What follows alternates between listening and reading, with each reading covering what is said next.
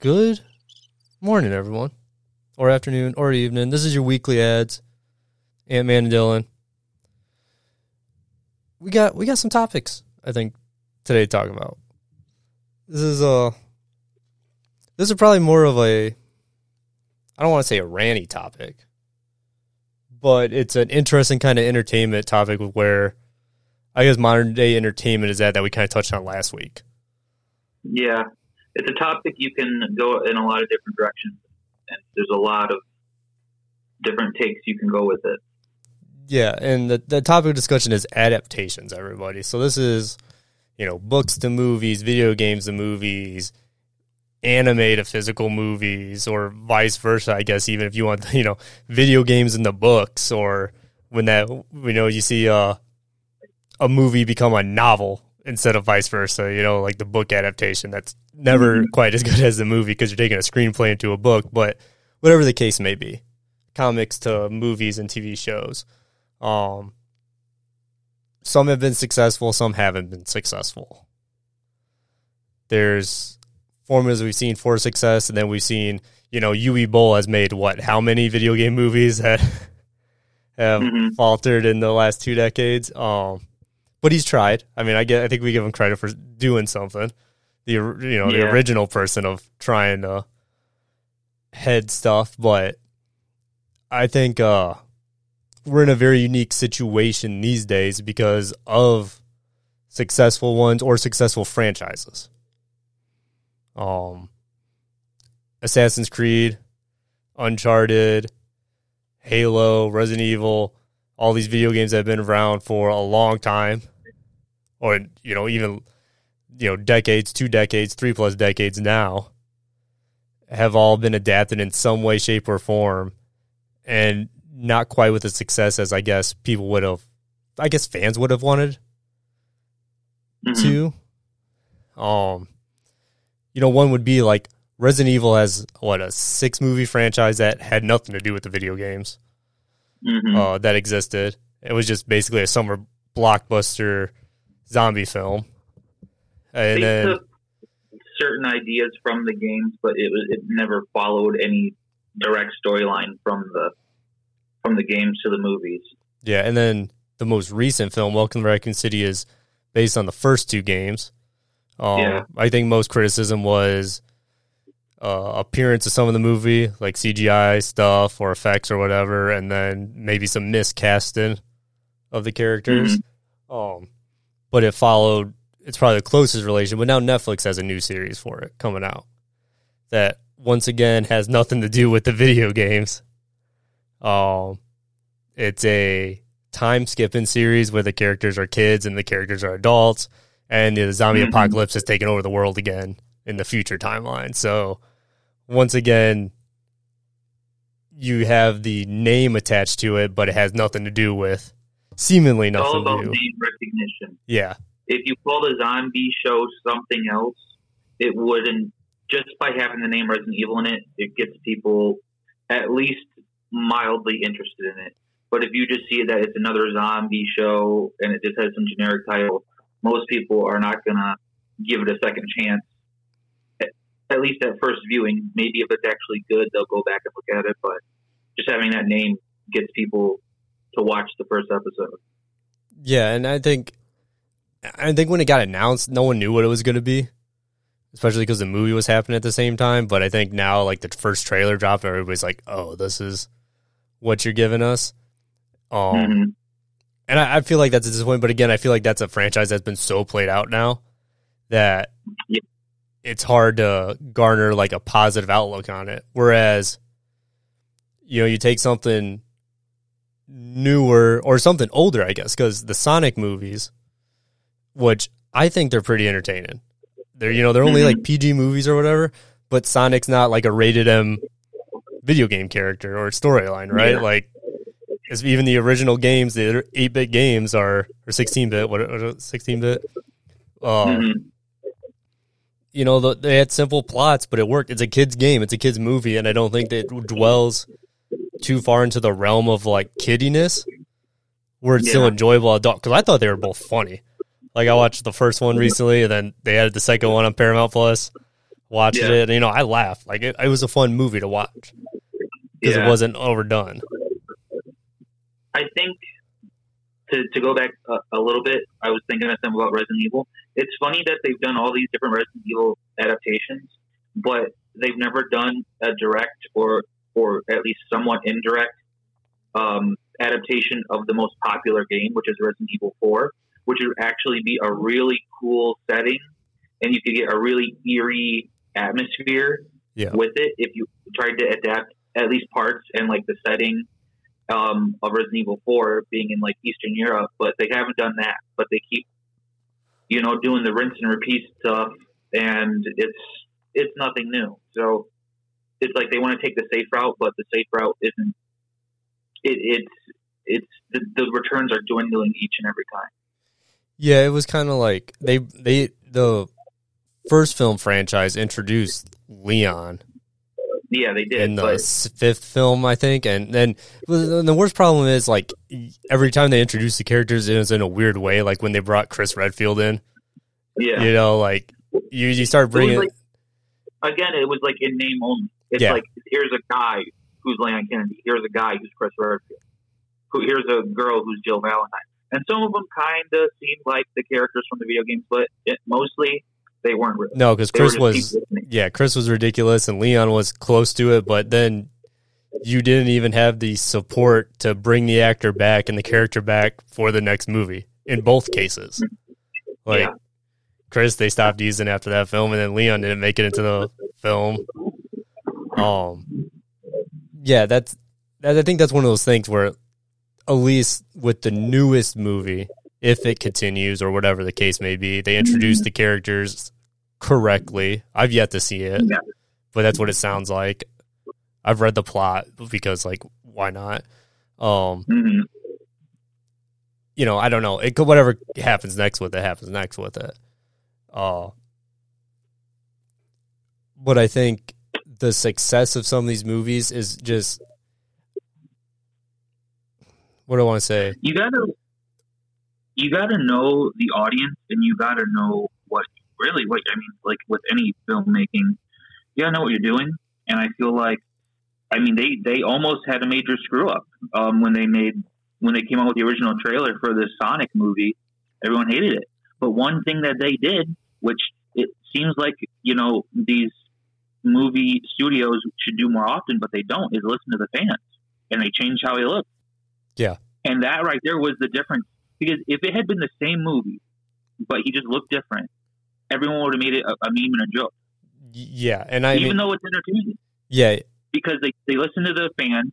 They said, we're not going to try to change something that's not broken. We're not going to try to change the way a character looks. We're going to go back to how, like, a 3D interpretation of what he would look like is. And that's what they give the fans. And then they made enough money to where they were able to do a sequel with it. So, that just goes to show if you know the audience, and you respect the audience, and you give them something that's, at least mildly entertaining, then they'll go see it. Yeah, I think my favorite, I forgot that happened, like, in between, because I only watched the movie recently because of Paramount Plus, or I either watched it on Hulu or the first one. Yeah. And I finally, like, gave in to watching it, because I didn't know what to expect. Like, I know people liked it, but I'm like, okay, but am I going to like it, sort of thing, And I totally forgot that they changed it all until, like, I think I saw, like, a meme about it or something where people were like, hey, remember, they did this because us fans spoke up. Or, people made fun of it to say, hey, you probably should change this. And to me, I don't know, like, I understand, like, at first it probably looked that way, but it looked so good, like, watching the movie that I'm glad that they did change it. It worked out for the utmost better precaution that, they could have done, I think. But this brings up, like, an interesting point is, I guess I'm glad Sonic actually has Sonic in it. Just speaking about Resident Evil, I mean, that even brings up, like, the Assassin's Creed movie. Like, you don't even have your main character from the video game in it. You don't have one of the named assassins that everybody knew up until that point, because I think, 5 of the games were out? I think we were on, like, Probably Black Flag. I think that one came out. So yearly too. So yeah, so like you had characters, plot, and instead the writers decided to write something completely new with the ideas of it. Well, that's the problem, and it goes to an issue that I think is more prevalent now than ever. Is people are taking an idea that they know very little about, or a story they know very little about. They look at the very basics of it and they don't know any nuance, and then they try to adapt it to what they think it should be, or they want to put their flair into it. And I think that's where you go wrong, because you take something that is beloved and then you just decide that you know better than the audience does. Like, you should always try to make a good story and surprise the audience, but the audience probably knows the source material better than you do. So I was reading how one of the writers for the new Kenobi series had never even seen episode 3. No shit. Yet he's writing episodes for a series that takes place directly after and is including the two main characters of Star Wars. Yeah, pretty much the epitome of lore that revolves around these characters, like, let alone the universe at that time. Mm-hmm. Everything that puts it in place. That's wild. Like, and this even goes back. You think it's wrong of me to say, like, would it be hard to write a movie off a video game because of the plot? Because, like, there's some games that have massive amounts of story in them, something like, say, Skyrim or The Witcher, or an RPG that has tons of side quests, right, where you have so many overbranching stories that were written. Yeah. But there's still a main story in there. Mm-hmm. Then there's games that are very linear, something like Halo, Call of Duty, like 6 hours, the game guides you because it's, a rail shooter, essentially. You go through everything and do it. But would it be hard to adapt that when you have, like, the plot's in front of you? Like, yes, you have to write shots and decide what maybe is utmost important, but the story's there. See, I was watching a review, like, yesterday, actually, on YouTube of a movie, and someone was talking about how a lot of people think that with movies and visual media, the main point is the plot. But there are so many more things that go into a visual medium. Mm. And so if you took a game with a very simple plot like a Halo, people really aren't playing it for the plot too much. They're playing it because of the giant set pieces, the sci-fi setting, like the mystique of Master Chief and how he's like that silent protagonist. And you don't need to know a lot about him. Because that's who he is. Yeah. You know all you need to know about him. So instead of trying to focus on let's face reveal Master Chief, focus on the things that were already there, and the things that made the people love the series. Yeah. And if you focus that on more than trying to put your own, because you think these writers think that they know more than the creators of the series, or they know more than the fans, and they don't. Yeah. So give the people what I mean. It sounds simple, but it's like they don't do it. Give the people what they want. Yeah, because I guess what you said kind of goes with what I'm asking, is saying, like, yeah, like the plot in Halo is simpler than it is. You're running around shooting aliens, essentially. You're surviving shooting aliens. I mean, some of the best movies of all time, if you told people the plot very simply, they'd say, "Wow, that sounds like an incredibly boring movie." Yeah. Oh, no, but there's so much more than goes into the movie than the plot. Yeah, yeah. But then these people who are like half-ass writers go in and they think they're the smartest people in the room, and they write a plot that people don't want to see, that doesn't make any sense, and then you wonder why it doesn't do well. It's like, it seems like it makes sense to everyone else but these people doing it. Yeah, and I think this, and you just the segue into Halo, this makes me bring up my Halo series rant. Because the show, like, when the first trailer drops, like, when it dropped, it was like, oh, wow, set pieces look good, costumes look good. I don't remember if the first trailer showed much of the Covenant. I think it showed a little bit. And it was like, okay, but it's a cable series. I don't think anyone knew what to expect. But the visuals of, like, the Spartans and the Marines and the human stuff look good, Mm-hmm. And then I go about watching the show, and part of it got off the rails a little bit with, like, how stuff was happening. Like, the combat was decent, like the first episodes, firefights or whatever. But then, like, when you start getting outside of that, it just took a big left turn. Mm-hmm. Like, there's a whole side plot involving this fucking girl character, this last survivor of this outpost. And, like, spoiler alert, Chief's bringing her back to the thing, and the UNSC wants to use her for, like, propaganda because she was from, like, a rebel group and about the Covenant invasion. Like, basically telling her, like, hey, the Spartans didn't kill everybody, like, the internal human war that was happening before the Covenant. Useless lore, but and then Chief decides to, like, keep her alive. Like, no, fucking Master Chief in the video game would have threw her ass to them and said, hey, I'm calling it a day. Yeah. I got other shit to do. Exactly. Again, like, one of these things where they're trying to put politics into a show where it's not about politics. Yeah. It's about U.S. Space Marines going and killing aliens. Yeah, and it was like it's the worst secondary plot ever because I don't care. Like, it's as one, like, there's a whole episode that's just dedicated to that plot, I believe, coming up, or that's in the order line. I haven't watched this episode, like, 3 because I'm scared because I don't want to. Yeah, there's still cool scenes in it. Like, there's a scene where they have, like, the creature that makes up the hunters. The, like, eel-like creatures are, like, attacking people in a room and shit.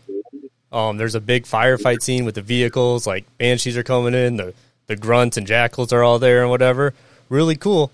There's an unfortunate part in the middle of all the coolness where one of the Spartans in their glorified plot lines is getting emotionally bared down by all the bodies everywhere and starts getting gunned down herself until Chief saves her.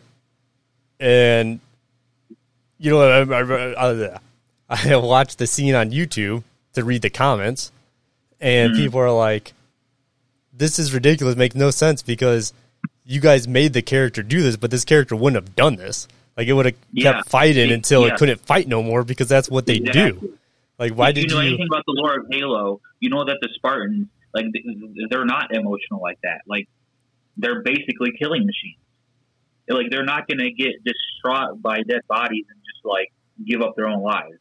That's never been in any of the games, and it doesn't fit that character archetype. Yeah, it was completely weird, and it just kind of, like, was one of those things where in probably, like, the best scene up until that point, action-wise, because there wasn't a lot of action between episode 1 and 3 or 4, whatever the episode was. It was cool, but then that, like, ruined it. Because you're just like, man, are you serious right now? Like, this should be happening. And then Master Chief has sex in one of the episodes with the enemy spy. Yeah. Like, oh, I don't care about this stuff. But yeah, like, I guess the only positive outcome of any of it is that I think the route of a series beats the outcome of a movie. In terms of, like, because if it was wrote better, per se, I'd rather have the series where I can have more action or more plot to not forget anything than trying to shove it all into, like, a movie. And that even comes down to how long a movie could end up being. See, that goes to, like, what a lot of people are saying, I don't know, the past decade probably, that show adaptations are better than movies because you can fit more in. But being able to fit more in isn't necessarily a good thing. You have to have enough material and adapt it correctly to fit it in. So I've thought about it, and I think in most instances, if you're adapting books and different things, a movie is better because you can take the very best of the plot, the setting, and all of that, and you can adapt it in a very precise way. Which in a show, you have to fill it out more. And if you don't have enough material, then it gets bad. So, and then what that an example of that is Game of Thrones. Game of Thrones was amazing when they were adapting the books. And like, I forgot what the names were. Was it David and the two showrunners of? Yeah.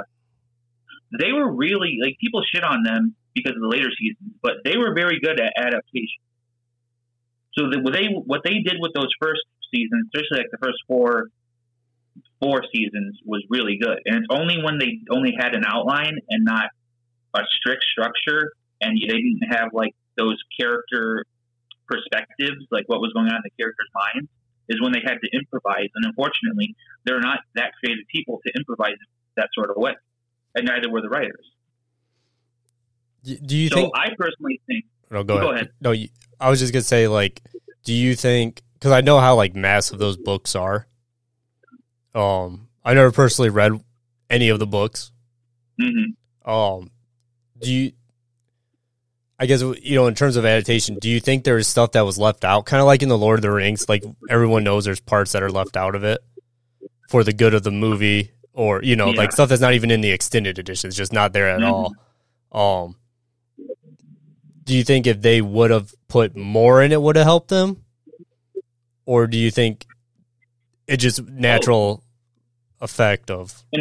In terms of Game of Thrones? Yeah. Oh, yeah. I mean... I'm more than confident if George R.R. Martin hadn't taken, I don't know what is it at this point, 15 years to come out with the next book, that they would have at least had another book, The Winds of Winter, and they would have adapted that season a lot better than what was done now. I have no doubt about that. Even if they did divulge from some storylines from the books, they still would have had a more clear outline of character ambitions, character thoughts, and everything like that. And you bring up Lord of the Rings. Peter Jackson probably did one of the best film adaptations of a book series ever. I mean, even though he did have to trim some characters, unfortunately, and some plot points, what he had, again, because there was so much material, he was able to condense it in such a way that those three films are so powerful within themselves that a series would be cool, but you would have to have someone who is as passionate about it as like a Peter Jackson. Yeah. Yeah, I think that brings up like a good point too. Like, if you never read Lord of the Rings, but you watch the movies, and to be able to get in the movies, because I know it's not everyone's cup of tea, but if you're able to watch them, enjoy them, you don't feel like anything's missing because you don't know it. And I guess that's the same way with any adaptation. But there's some that I think you watch like a book to movie adaptation, and you either feel like it's rushed, or it's like there's gaps in there where you're like, I don't understand. Like, I don't think there's something missing, but I feel like there's something missing. But I agree with you though. I agree with you in like books to movies. I think works a lot better than a book to series according to what it is. Rather, it's you can take one book and make it into multiple episodes or a season of a show, or a multitude of books, and you just have enough plot. I guess it comes down to what the book's about too. Something that has multiple locations as opposed to a static area. Well, we're finally getting to the point where shows are getting a lot larger budgets to make like a more authentic and bigger movie-like experience for like seasons of shows as opposed to movies. So when Lord of the Rings came out, you wouldn't have got nearly the quality in a show that you would get in a movie. So they could only do movies if you wanted it to be good. With just like the CGI and the sets and everything and the quality of acting.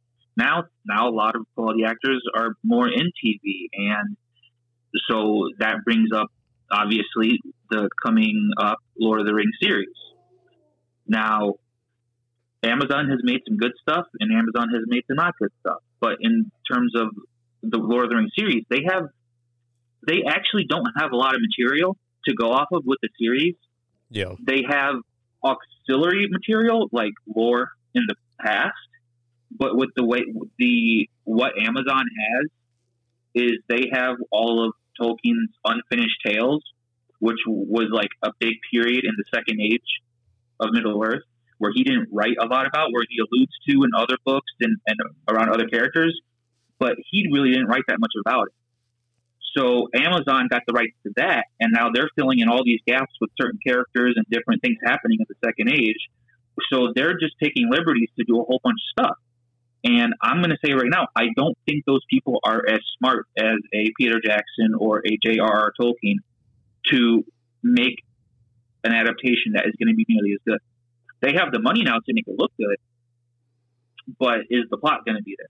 Because that's another thing with a show you need more of is it can be very basic, but you need the plot to keep people coming back week after week. Yeah. Or episode after episode. Yeah, I think a good way to put it is like when you give a Mad Libs type plot or source material like that is, you're essentially given a fan fiction to these writers because it's not adapting it, it's filling the blanks in. Mm-hmm. And it becomes more free range than a condensed range of writing. And then they, along with that, they take liberties and they do things that you would have to put yourself in the shoes of the writer. What would the writer do about this? What has the writer of the series or book or whatever written about this, and how would they come about this situation? A lot of them don't do that. They just say, I think, Galadriel's around. So I think Galadriel in the new series should be a warrior. Tolkien never wrote Galadriel to be a warrior. She was powerful in magic, and she could do a lot of harm. I mean, obviously the movies kind of show that, The Hobbit and The Lord of the Rings, where she can do some damage if she really wants to. But a sword and shield fighting, like sword maiden type thing, Galadriel was never her. So, but they've taken the liberty to change it instead of writing within the bounds of what the story was. Yeah, and that's kind of like a weird way of like, disregarding like RPG rules. Like once you make a character, you can't class change them. So yeah, like how are you going to adapt her from this to all of a sudden she has? I'm assuming even like, this is going off the nerdy realm here and lore realm, but like I'm assuming you don't just wake up as a elven wizard one day, because like it was not like Legolas was casting lightning bolt on people. Yeah, like he was just a straight up fighter. So there's obviously just basic kind of, I mean, that's some basic plot right there. Character building. I guess not plot, but character building is like. Yeah, exactly. How do you explain this one? Because it actually takes a lot more ingenuity when you're constrained to be. If you're more constrained, you know what you can and can't do. So then what you can do, then there's actually more possibilities because you're within that box. Whereas if you take the box away, most people just go off in any sort of direction that they want to. And then when you go back and you look at the source material, well, the direction you went is in nowhere, shape, or form how the character would have acted based on everything up until this point.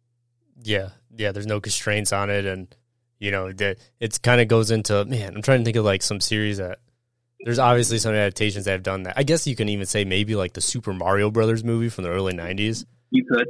I would say Luke Skywalker.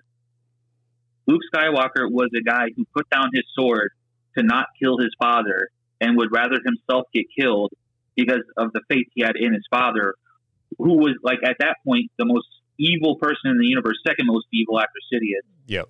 And then in the new movies, his nephew, who has a little bit of dark side in him at that point, he instinctively, without thinking, turns on his lightsaber like he's going to kill his own nephew. Yeah. That is not Luke Skywalker. Luke Skywalker is impulsive, but he doesn't jump to like, oh, I got to kill this person. He's my nephew because he has dark side in him. Because he took the person who was literally the epitome of dark side and turned them back to the light. So that's one of those instances where someone thought they knew more than the character and the creator, and did something that doesn't fit the character at all. Yeah, it's kind of like what do you want to say? Like in 40 years, somehow a person changed like that much, where their original beliefs that got them to that point. You would have to explain that, because what you had was character growth. Yeah. So you're going to say the character regressed? Well, then you have to give me a compelling reason why they did that. Which they didn't. If you like up to that point in what we were given, there's zero effect. Exactly. So and then that's what's happening, and it really just seems like, to me, I watch a lot of movies, lots of old movies, black and white movies, all through the decades, and most great movies that ever come out were adaptations from books. And most of the time, you probably don't even know it. Yeah. But that's what makes it so good, is because they adapted that book so well. It doesn't seem like it comes from a book. It seems like it's a movie that was written by someone writing a screenplay. But when you are confined with what the book has, you have an infinite amount of ways to express it. This brings up something like, I was going to bring it up last week and I actually forgot, and then I re-remembered it. What if you say the book has gone on for like 25 plus years, has over 1,000 chapters, has a super... I think I know what you're talking about. Yeah, a super anime with over 1,000 episodes and a greenlit show for One Piece is underway. I watched a short video. The video was on YouTube. I just accidentally ran into it with the set pieces, and they're building like full-size set pieces for this thing. So my first reaction to that is, and I saw the pictures, and it looks like they're very into One Piece, and they at least like the material. So I would say with One Piece, since it's been around for so long, and there's so many side characters, and the show is about the connections between all these different characters and all the different pirate crews. And I mean, One Piece, compared to a lot of the other shonen anime, doesn't have that much action in. Yeah, comparatively, yeah, it's for not, how long it's been around. Yeah, it's not really like the Naruto, Bleach. Now, in like the anime sense, like yes, a fight probably still lasts like 10 episodes or whatever. Yeah, accordingly, you know what I mean. But it's not the amount of time between them is greater. Yeah, between the next big fight. Yeah, the big fights. Like there's like small action scenes, and most of it is like, it's a lot of the typical like shonen stuff, kind of like a tough fight or an easy fight. Yeah, but it does create those bonds and the connection. Like I like it because of that. Like I like all the characters, the interactions between them, and then the action's good enough to where like. Some of it's over the top. It's rewarding. So like, as you were saying, with like as much as there is, like I have no idea what this show's gonna do once it's like physically there for us to watch. But like, they're giving it good love with the set pieces. Yeah, but that's the thing. That's good. Because I think when you think of like One Piece, like it's a show about pirates on the open ocean, going to different lands. And, these different lands, some of them are sand, like desert. Some of them are cold. Some of them are obviously, your island hopping, tropical. And then you have like fortresses and stuff like that. So that's a big part of it. And then I would say the other big part of it is the character relations more than anything else. And so first, the crew of the Straw Hats, you're going to have to get people who act and work really well together, and then they're going to know the characters, because Oda writes really good characters and they fit into specific roles. Yeah. And if they have people who don't fit into those roles right, then you're going to throw off the whole dynamic of the crew. Yeah, and like initially, like I think they released like months ago before this came out, they released like the cast. Mm-hmm. They made an official like post of it. This was like a crazy post of information that someone on the internet got and posted, like Netflix and One Piece posted it, And, they tried, it seems like they cast everyone with the nationality that Oda wrote for each character, because, like, he's been, he'll give away on, like, the character specs in the manga or whatever, on the character pages or whatever, and it seems pretty good. The sets look really good, like all the boat sets, because, like, that's what pretty much most of the first kind of big arc of the story is at sea, besides a couple island spots or whatever. Yeah. But obviously, like, the fishmen are a big part of that first arc, so I'm kind of curious on, like, how they'll end up looking. Yeah. I was thinking the same thing. But has it been confirmed that they're doing fishmen? Because they could do something really different. During that set video, they mentioned Arlong, okay. who's that fish boss who captures Nami. So again, I would say don't mess up how Arlong looks. He's a very distinctive looking character in the show, like most characters that Oda writes, because some of them are so wacky looking. Yeah. He's very distinctive looking. Don't change him. And that reminds me of another character in a big movie that's coming out in the Thor movie, in Christian Bale in Thor the God Butcher. Mm. He looks like a regular human, like a clown with his face painted white. Like, why not just make him look? You did it with Thanos. You've done it with other characters. Why did you all of a sudden decide to change the way Thor the God Butcher looks? Yeah. Yeah, that's weird too, because, well, yeah, as the MCU as a whole, because I was just thinking of, like, the previous Thor movie, and in a sense, Scar was actually changed for that movie, and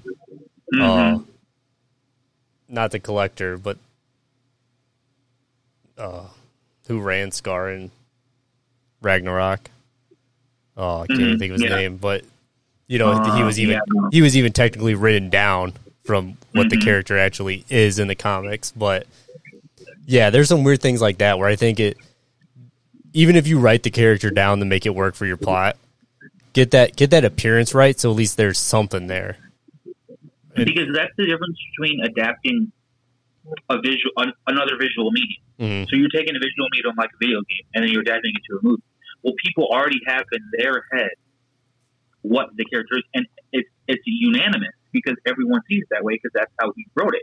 As opposed to a book where if you're writing a book about, Gore the God Butcher or Arlong, okay, there's an infinite amount of ways you could, like, think of a guy who goes around killing gods in the universe, or a character who's like half man, half fish. Yeah. But then once you show people the interpretation that you have, either they like it or they don't, but most times they're at least going to deal with it. But you see time and time again where now they change what characters look like, established characters, and it's not good. And then that kind of circles back to Sonic, where they listened to the fans, they changed it, and it ended up working out for them. Did you end up watching the new Mortal Kombat movie that came out? I did. Okay. Yeah. So my biggest gripe about that movie is the character they created. Yeah. Why? Because to me it's unneeded, because you have a roster of 100+ characters and you created someone. And you didn't need to, because the Mortal Kombat plot has, like, what Liu Kang is the epitome of a main character in that universe, kind of like Ryu in Street Fighter. Yeah. And he already has a plot around him, because you have, again, numerous video games, and in most cases, there's with a game like Mortal Kombat, the lore makes up the story. Otherwise, the video game is just fighting people. That's all you're doing. You have to be interested in those characters to understand the lore. Otherwise, you just butt in the game itself. Mm-hmm. But to me, like, when I watched it and they invented a new character, it was kind of like a weird slap in the face a little bit, because it just seemed so unnecessary. Because the characters that I guess I'm used to in the video game seemed like they were all sidelined. Like, they wanted to write stuff for them, because they mention it, like, that he's powerful or whatever, but he's still sidelined behind this movie plot. I understand everything that you're saying, and I agree with you to an extent. And I think if they had made the character more compelling, it would have been less egregious, because he was kind of boring. You know, it was that typical like, oh, you know, fighting and, you know, down on his luck type character. But I would say there's a ton of different characters in Mortal Kombat, and so I think the fact that they are all side characters helps it, because even with the multiple games, there really isn't that much of an overall storyline with those characters. Mm-hmm. And I think you can make it to where you're not just focusing on one of those side characters or one of those characters from the video games more than the other one. Yeah. They all kind of got their moment to shine in the movie. Yeah. So I think like if, again, I agree with the premise of what you said, but in that particular instance, I didn't see it as egregious as you did, but I do think if they had written the character to be more interesting, then it wouldn't have been that bad. Yeah. I mean, he's definitely like, he's so generic, and I guess that probably like where my gripe more comes from is that like, if you're gonna invent someone, like, I guess one of the parts is too that kind of got me a little bit, because he's essentially the bloodline of Scorpion. Spoiler alert in the movie, right? Like the 20 generations down the line. I thought that part was cool. It's I agree with you there. Tied him in, I think that was cool too. I think the one part that got me is that like I wish that was his powers. Mm-hmm. You know, like he was gonna all of a sudden be good with like the kunai and rope, or you know, I keep like as I'm visualizing Scorpion in my head, I'm thinking like, you know, the original Mortal Kombat Scorpion where the thing came out of his hand that they did in the 90s, you know, because like. And even in the 90s, that was pretty cool, you know, as opposed to being like a weapon. But I kind of wish like they went that route with the character, because by that final fight scene, you know, he's got this whole different weird invincible powers that they gave him with a suit armor and some weapons that, you know, like he was a character out of Dynasty Warriors instead of. Yeah. I think those are called like Tonfa or something like that. Tonfas, yeah. And then had like the breastplate on or whatever, whereas I wish he would have like shot fire or something. Like, it would have been cooler if he would have like donned an ancient piece of Japanese armor and you know, or something like that, and stood next to his grandfather. It's those little details where you really have to think about what would, and obviously some of it probably has to do with money, but if you're going to do that, you have to make that character more interesting than the characters around them. Yeah, and I think they didn't.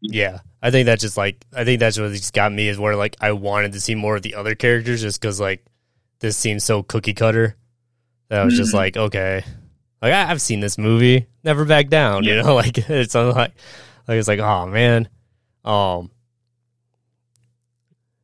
I think like that even brings up more points where like that was I don't know if it was super hyped. It was cool. The idea of it was cool when it came out. I thought like it was entertaining. It was definitely like a fun watch. I think the ending was super rushed.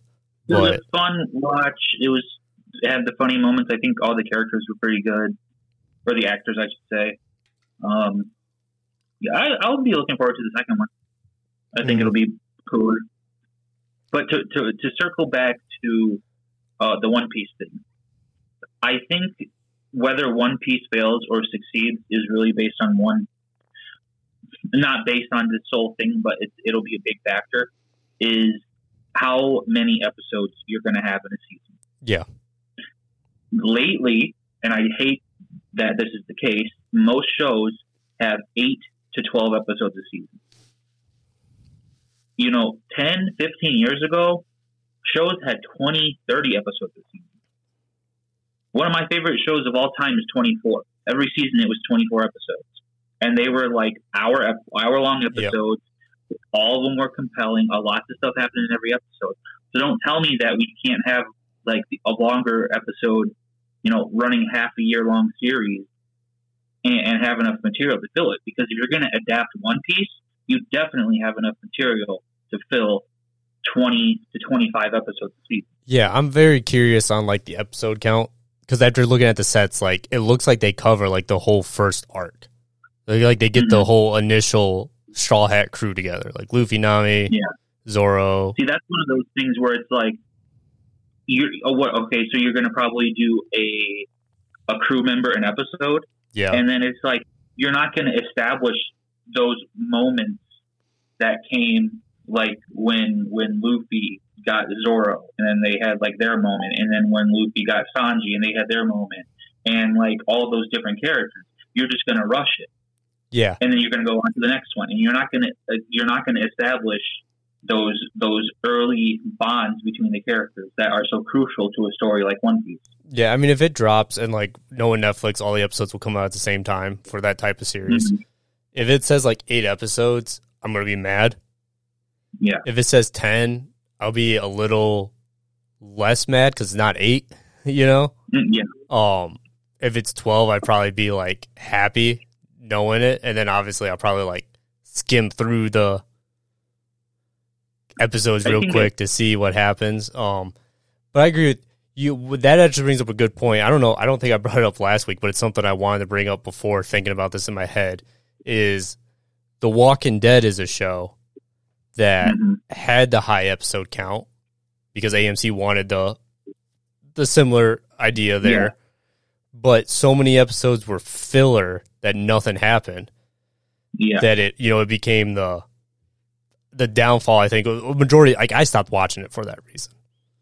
Not because like it just seemed so much more drawn out, and and it came to that point too where they would talk about a character and then kill that character in the same episode. It's like, okay, yeah, I understand. Like, this is the world of the zombie apocalypse, but this is a TV show too.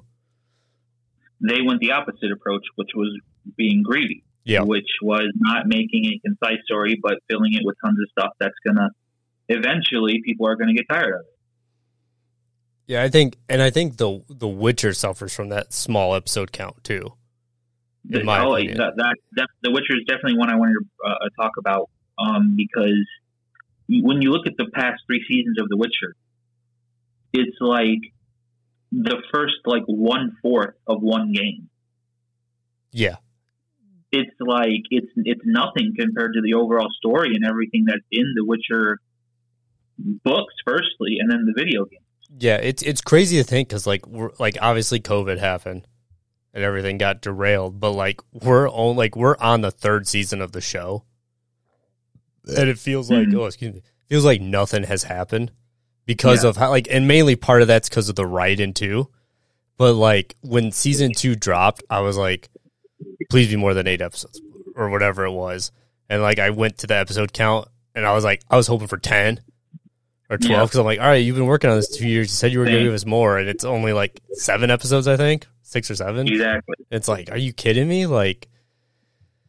And the finale was cool, but it was the most action packed part of the whole season. But then it was now we have to wait a year for 8 more episodes and very little advancement in the plot. Or they go the opposite, where they just go so completely far ahead that they don't explain how we got to a certain point, and then it's you time skipped and we're at the end. Yeah, I think that's that's when these Netflix streaming service episode counts become the worst thing for a series. I guess if you can do 8 episodes and it feels good, it's okay, but I guess that comes down to the series. Some series can do it, and it's perfectly fine. Well, that's why I think, if you compare that to Stranger Things, Stranger Things is written to be about an 8-episode, 9, 10-episode season, and it's written for that purpose. Yeah. So they can trim whatever fat they don't want and keep the really good stuff, and that's what it is. You don't have to fit the bounds of it because you already know the boundaries. Yeah, and then I'm so right around the boundaries. Greedy about that show that I want more of it because I hate that there's only because I like it so much. Yeah, but you got to respect it.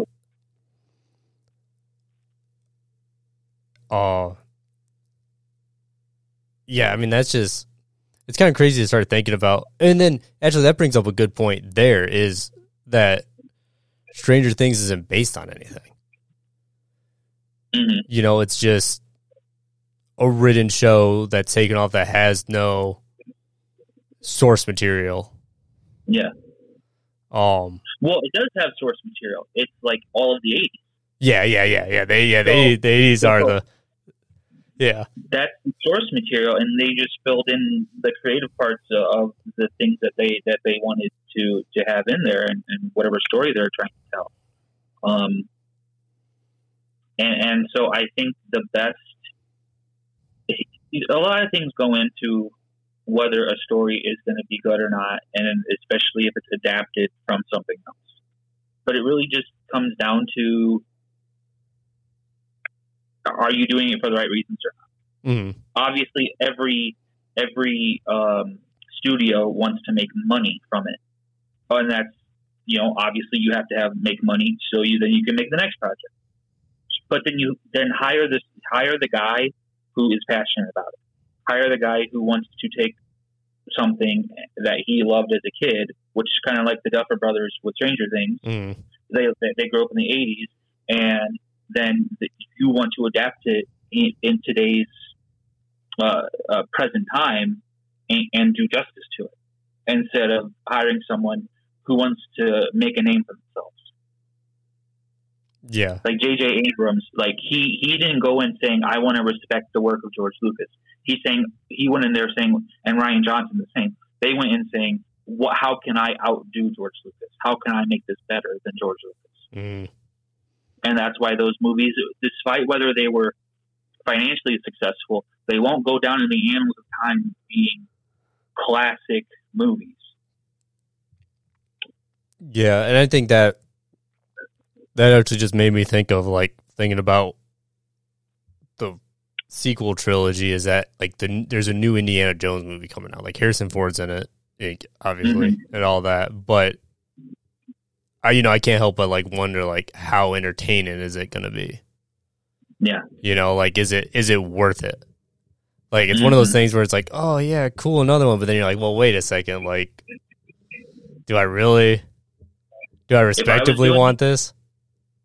If you were going to make a new Indiana Jones, that's one of those type of movies where you could keep making movies about it, and as long as you wrote them good, it would be entertaining. Because it's just about adventure and, the treasure hunting and that type of stuff. I would take, if it was me, I would take the guy who played Han Solo in the Solo movie, and I would cast him as a younger Indiana Jones. Yeah. Or just like, it's the new generation. He's new Indiana Jones. Yeah. And then just continue it. And don't act like he's tied to one person. Don't act like he's exclusively Harrison Ford. Harrison Ford was old when they made the Kingdom of the Crystal Skull. Yeah. Yeah. And now the dude's like ancient. Like, what are you going to... That's kind of like where I was going with it. Like, do I really want it? Because, like, Harrison Ford's not exactly a spring chicken anymore. Yeah. And then at the same time, that actually made me think of, like, the James Bond movies, right? Like, each time an actor, I don't know if the books are written the same way, but, each time, like, the actor's there, it's just the code name. Like, James Bond is the 007 code name that's given to you if you become that agent. So it's the perfect kind of plot hole to plug up, because you're just like, hey, someone else is just in the mantle now. Rather that guy died or retired or whatever the case may be, this explains why it's Daniel Craig and Pierce Brosnan and Sean Connery. Like, it works. Like, but I agree with you. Like, if you're going to do it, don't go for the nostalgia. We have to have Harrison Ford. Either prequel it or just continue the legacy of just act like it's Indiana Jones and make the movie. Yeah. Hell, a new actor who has the same type of charisma and the same type of appeal, and put them in and say, this is a new one. Make sure you get good writers to write a good story, and then you'll probably have a pretty successful movie. Yeah, I think I feel like we're just forgetting so much about that. Well, that goes back to us talking about Top Gun, where it just seems like it's slimmed down. They respect the legacy of the first movie and then built on it with the new Top Gun movie. I just went to YouTube to see if there was any random news I had on myself. Do you watch that new trailer for the new Predator called Prey? Oh, I didn't watch the trailer. The only thing I heard about that was it's like the first movie to be dubbed in like Cherokee or something like that. Yeah, because it takes place, which is pretty cool. Yeah, I haven't watched the trailer yet. I didn't either. That's another one where like, is it horror movie milking it at this point? Like, do we need another Predator movie? No, we don't. We don't need new Predator. We don't need new Terminators. We don't need new Aliens. Come up with something new. There's tons of books out there that have yet to be adapted into anything that are really good. So adapt something new. If you're not creative enough to write a really compelling, good story and really good characters, adapt something new. Yeah, I think that's the shameful thing.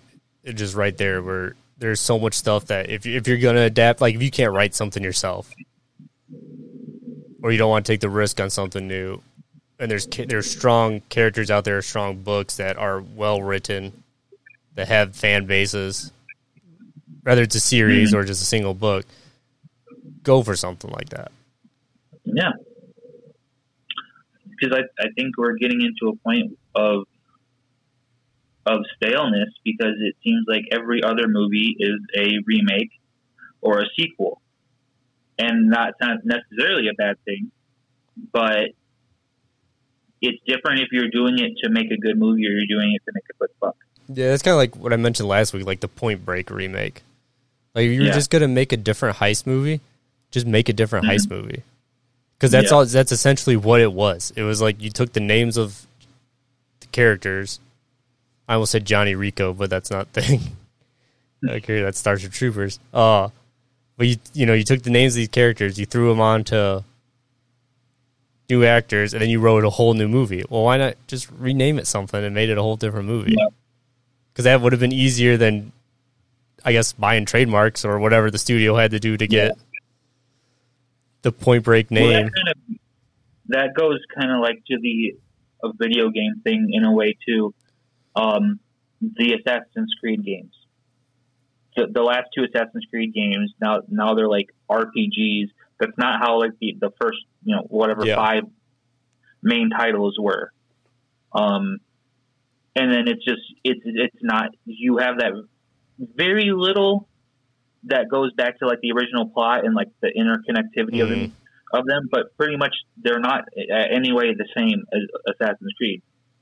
But you're going to put the Assassin's Creed on it because you can just sell a lot more just because it has that name, whether they're making a new IP. Yeah, that's kind of one of those weird things where I don't even know what they wanted to do, because obviously it started with Origins. Mm-hmm. So like the last 3 games have all been that way, where they went to like weirdly like they combined actual history along with like the fictional histories. Mm-hmm. Everything, because like the gods are in them, there's mythical creatures in them and whatnot, where like what the original games had a lot of conspiracy theory stuff in it and everything. So that's a weird one. They pretty much dropped like the Desmond character, like the future stuff. Yeah too, and it's like that was some mildly compelling for a while, and then it just kept going, and they didn't know what they wanted to do, and then they just decided we're going to make a RPG out of the series, not really keep anything besides like a little bit of the story to string it along, and then we're still going to keep the Assassin's Creed name on it. Yeah, this brings up a really good writing thing, especially because it just got announced the other week, the new like Modern Warfare series for Call of Duty.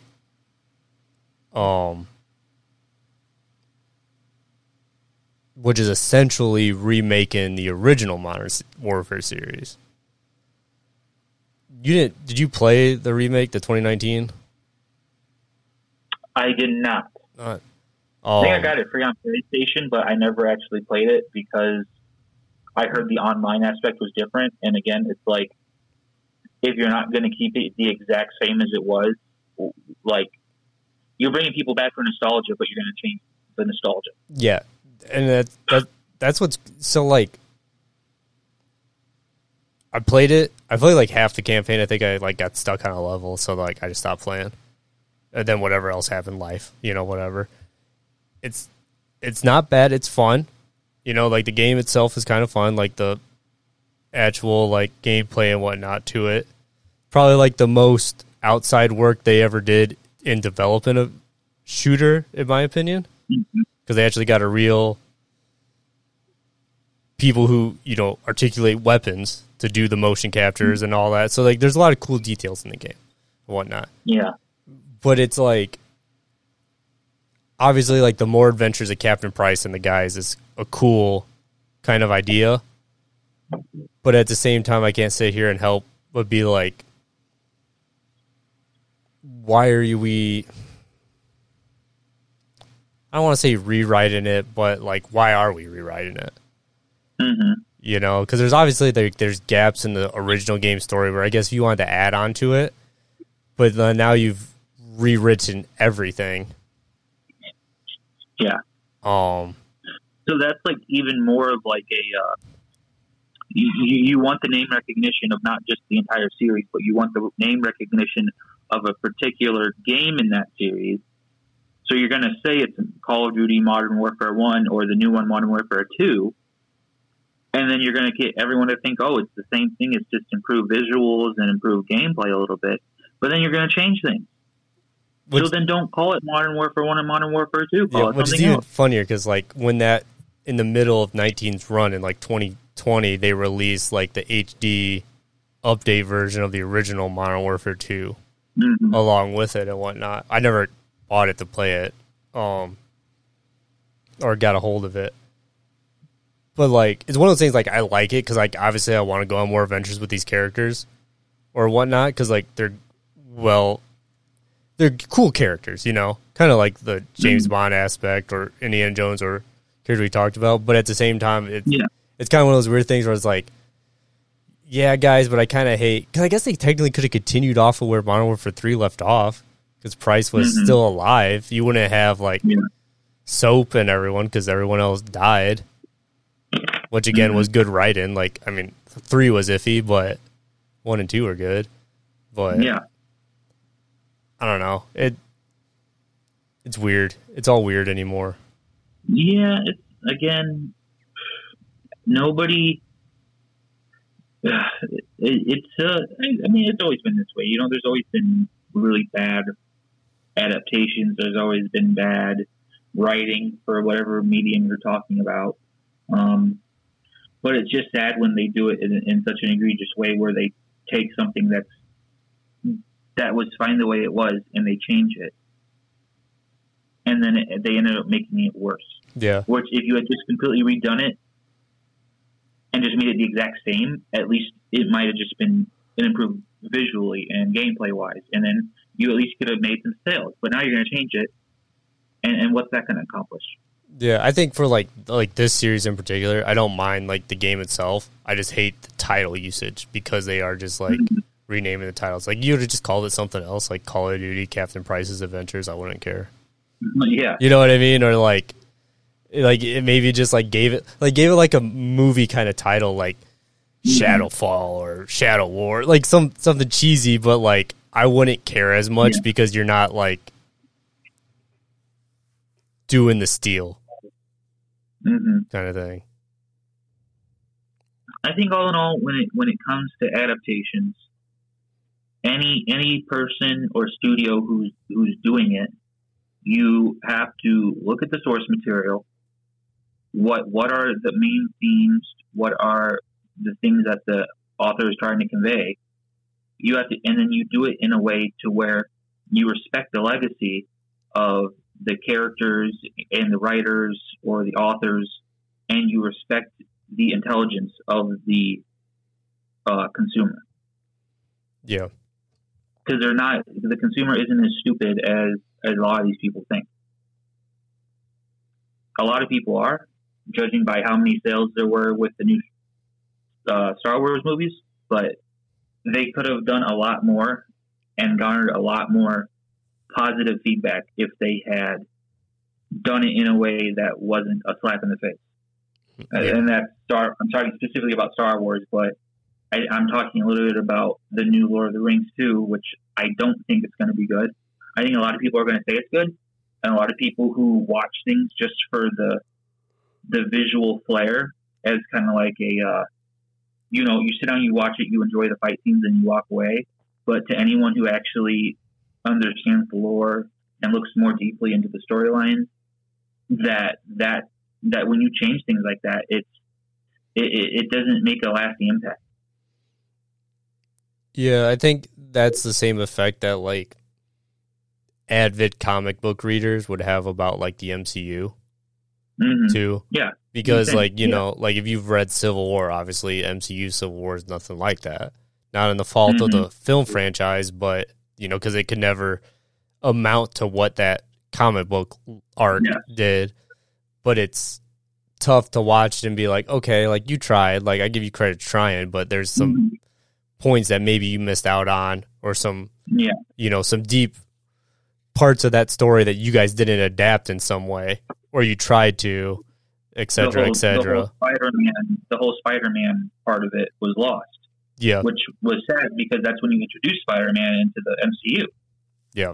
So with that, not to get too much into that one, but that's an example of what you're talking about, is how they didn't adapt the importance of Spider-Man. Yeah, like that. The war into the movie. Yeah, then Robot Thor killing Giant Man, or whichever one of the growers it was at the time. But like they're like, I guess they tried, I guess, doing with Rhodey getting near-death experience. Yeah. They tried capturing some way. But yeah, like the big Spider-Man plot point, Captain America's assassination, like, key moments that were record-breaking in because of all those events that they couldn't do. So it's like, okay. But yeah, it's just... I'll give you an example of another reason why I don't think the Lord of the Rings will be that good. They had a guy who was known throughout the world as one of like the foremost experts on like everything Tolkien. Like this dude knows everything about everything. He's like, I think he's written a biography about the guy's life, or just like tons of different things about the books. He knows the guy in and out. If he's the guy if you want a guy to go to write about Lord of the Rings or the Middle Earth universe as a whole, this is the guy. He let slip that Amazon only had rights to the unfinished works of Tolkien and not any particular book like the Lord of the Rings or the Silmarillion or anything like that. That one little slip up that he made, which was apparently against his contract, they fired him. Yeah. And a lot of people in the community think, well, that was just an excuse to get rid of the one guy who's telling these writers, hey, you shouldn't be putting your own flair on and your own perspective on these characters. You should be doing it in a way. And he was the type of dude who did that, and he was fired for it. Yeah, no, I definitely can see that. And that's that's always scary. I mean, we touched on it last week, and we touched on it earlier here. Is like anytime they say like, I never played the video game, I never read the book, I never do this, then why the hell are you? Why are you working on this? Like we know someone is giving them the tidbits of information. Like that's why White Vision was in WandaVision, because someone told them that existed, right? Like if no one said that, we probably would never have had that appearance. But it's one of those scary things. Like it's like, damn, like what? Like give it to the fans. This is like a little. That's why something like The Mandalorian works, because you have a guy, or a couple guys, thankfully, who work for Disney, who actually respect the source material, and then they are able to make a pretty compelling show based on it. Yeah, this kind of is like a oddball comparison, but I was watching like a behind the scenes IndyCar video the other day, and reading the comments, someone was like, the video's good, there's some things we would change, and then someone was like, why don't they just hire YouTubers to make the content? Like these videos like this, like to put them together. Like even if they film it, why not have these guys edit and put a video together? And it's just the same thing with these. Like there's some fans out there that can write, who are smart enough to make a TV series. Yep. Like, you don't have to have the credentials of, I went to film school, I went to this. Because some of these people that they have writing didn't even do that. Like, they're not film school people. They're not, like, they went to Stanford and have a doctorate in something. Like, what does that have to do with anything? Like, why? Yeah. They're writing because they went to MIT? Like, what? Like, maybe they're making, like, Armageddon 2. Maybe that would work. But what does that have to do with, this or something? You know what I mean? But some of these fans, like, you watch some of these YouTube videos and they'll talk about, like, the lore of a book or a battle or this or that. You're like, damn, like. Well, it's like Amazon, like, did, like, a really scumming move where it was so obvious. They hired 4 random actors, or just random people. I don't even think they were actors. Oh, that super fan video? Yeah. The interviews or whatever? Yeah. Oh, yeah. My God. They were so obvious. They had so obviously never even seen Lord of the Rings and definitely weren't fans of the books or anything, that it was so obvious. And you think, like, the fans are so stupid that they would look at that and be like, oh, wow, these 4 random losers like the movie or the new show. I'll like it too. Yeah, no, if you would have grabbed, like, 4 of the actors from the movies who maybe, who lived in the world for 5 years. Yeah. And had them watch it, I would have believed it. Like, I would have more of a reaction.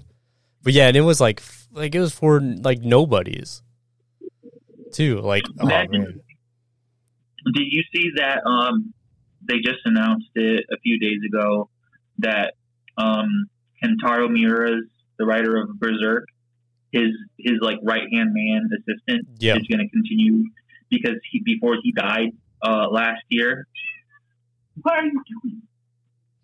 My cat just jumped on me. Sorry. He left the guy an outline of everything to write, and this guy's been working with him for like 20 years or something like that. So if you're like, he's the guy to where if anyone can keep writing the story after Miura's passing, it would be him.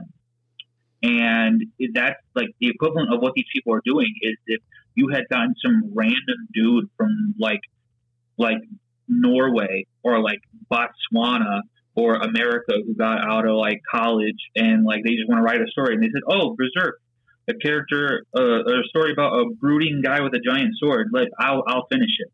Yeah, like that'd be equivalent of what they're doing. Oh yeah, 100%.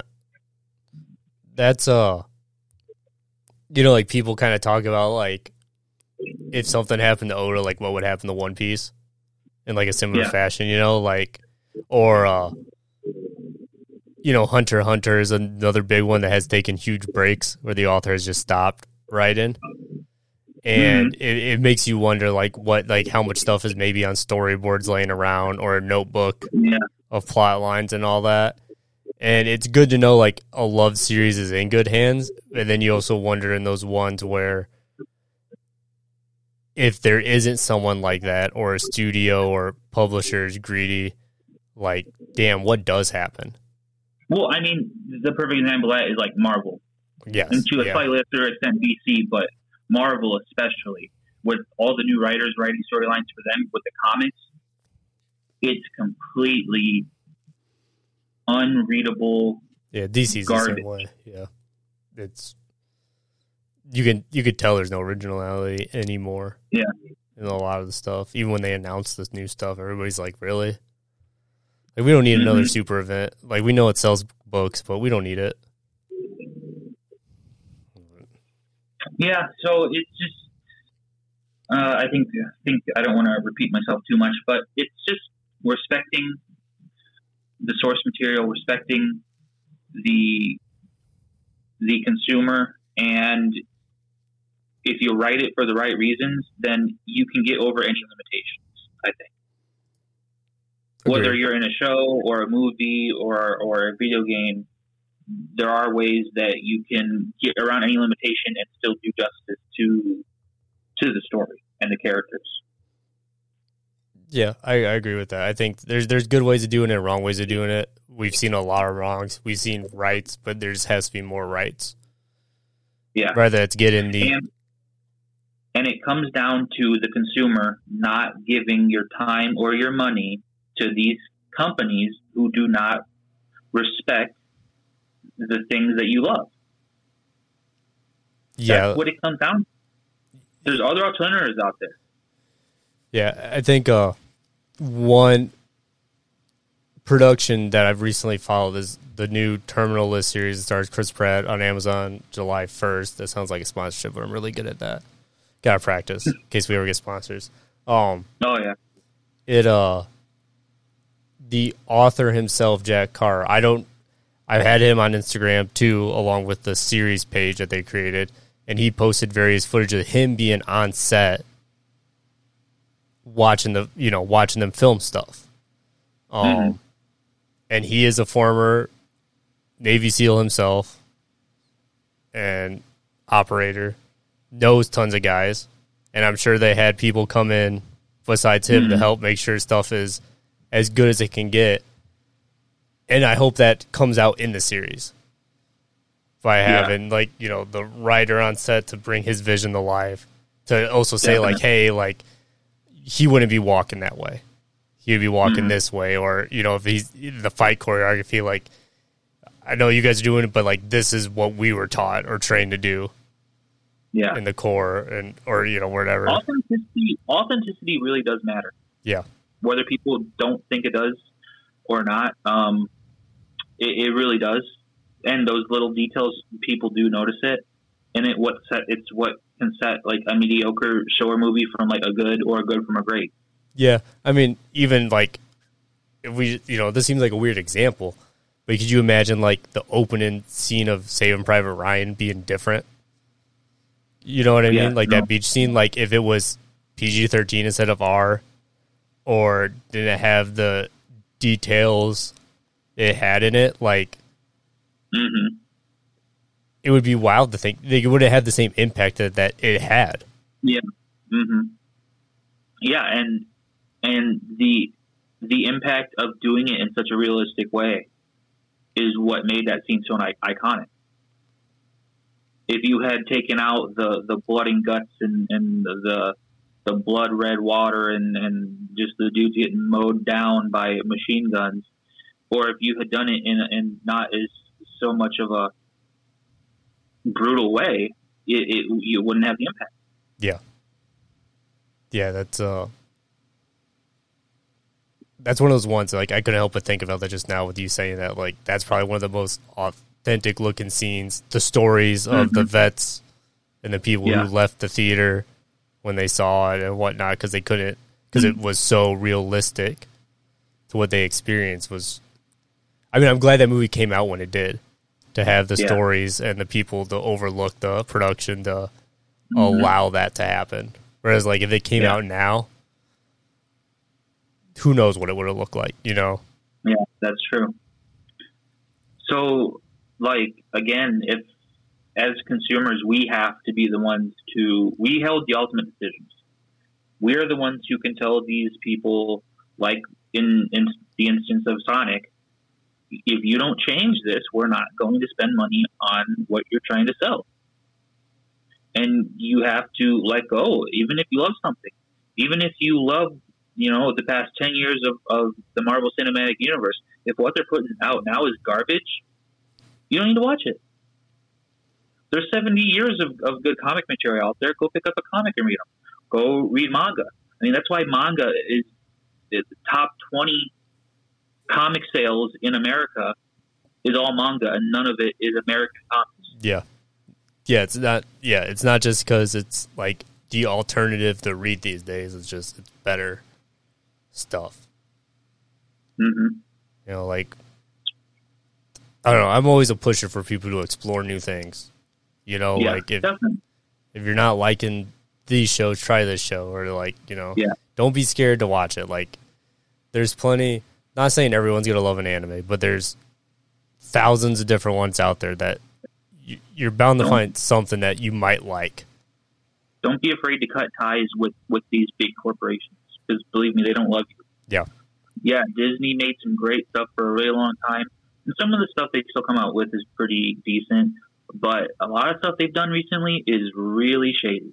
Yeah, same thing. So don't blindly give them all of your support. Yeah, call it the shit. Netflix your support. Netflix has made so many terrible anime adaptations. I hate that I subscribe to them every month. Yeah. But then there's stuff they make that's good. Yeah. So you just got to pick and choose. And if it comes to putting your material in something new and different and giving it a chance, or something old and tired out, pick the new thing. Yeah, and I think, like, even with, like, me personnel-wise, like, I have enjoyed motorsports to an extent, but now I'm hugely into motorsports. Mm-hmm. Like, just a natural kind of thing. Like, okay, I really like this now over the stuff I used to like before. Just for different entertainment output, but I like it. I like all types of it. Even, like, reading comics a little bit more. I'm getting back into that. I'm reading a book. Like, I haven't... Yeah.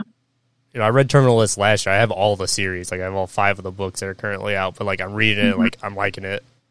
But just better than what's there right now. Or at least for me, it is. For other people, it might not be. But, quick sidebar. I guess, you know, just so we don't kill that stuff. The Warriors are about to win their 4th championship for the Big Three. Because they're up 22 points in the 3rd right now. Oh, so wow. Absolutely shooting 50% from 3. They've only shot 2 free throws. Jesus Christ. Celtics are shooting 30% from 3. There's no... Oh, yeah. If the Celtics come back, I'll be surprised, but... I doubt it. Quick side crazy thing. I just found a new series on Paramount Plus that they dropped called Players. And it's a mockumentary about esports. About esports? Yeah. I think I was browsing that not too long ago, and I think I saw the preview for it, but I didn't. Yeah, I watched the first episode. I was on the second one before we got to record in time. It's sort of funny. It makes fun of it in a good way. Like, it points out all the obscurities of, like, how these teams got developed or whatever. And they have 4 episodes up. I don't know. I'm sure there's more that are coming out. I don't know, kind of a little interesting show that I'm kind of, like, glad exists because of esports, but it's shot in a mockumentary style because it's like a documentary about a team and, like, a controversial kind of player, and now, like, what's happening to him now. So it's kind of entertaining in that regard. You know, something different. Yeah, definitely. I think the esports thing is funny. I don't think it has taken off like everyone thought it was going to, like, 4 years ago. Yeah, it died a little bit for sure where it was.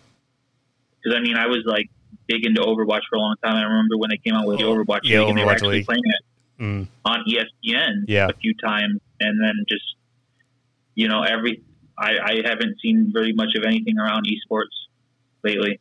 Yeah, I think besides, like, League of Legends or, like, Counter-Strike, you know, like, the big games that have a big following, there really isn't much else happening with those. So, like, I guess that's the thing, too, is I wonder, like, it obviously is pointing out the weird gamer lifestyle like FaZe Clan is and all that. It's one of those things where, like anything else, you need personalities to sell your brand. I mean, what sells anything? I mean, obviously the whatever it is itself, but would UFC be as interesting if Conor McGregor wasn't in it? Yeah. No. Yeah. So I think if you really wanted to, like, if they really wanted to propel esports to, like, a different level, enable, like, shit talking. Yeah.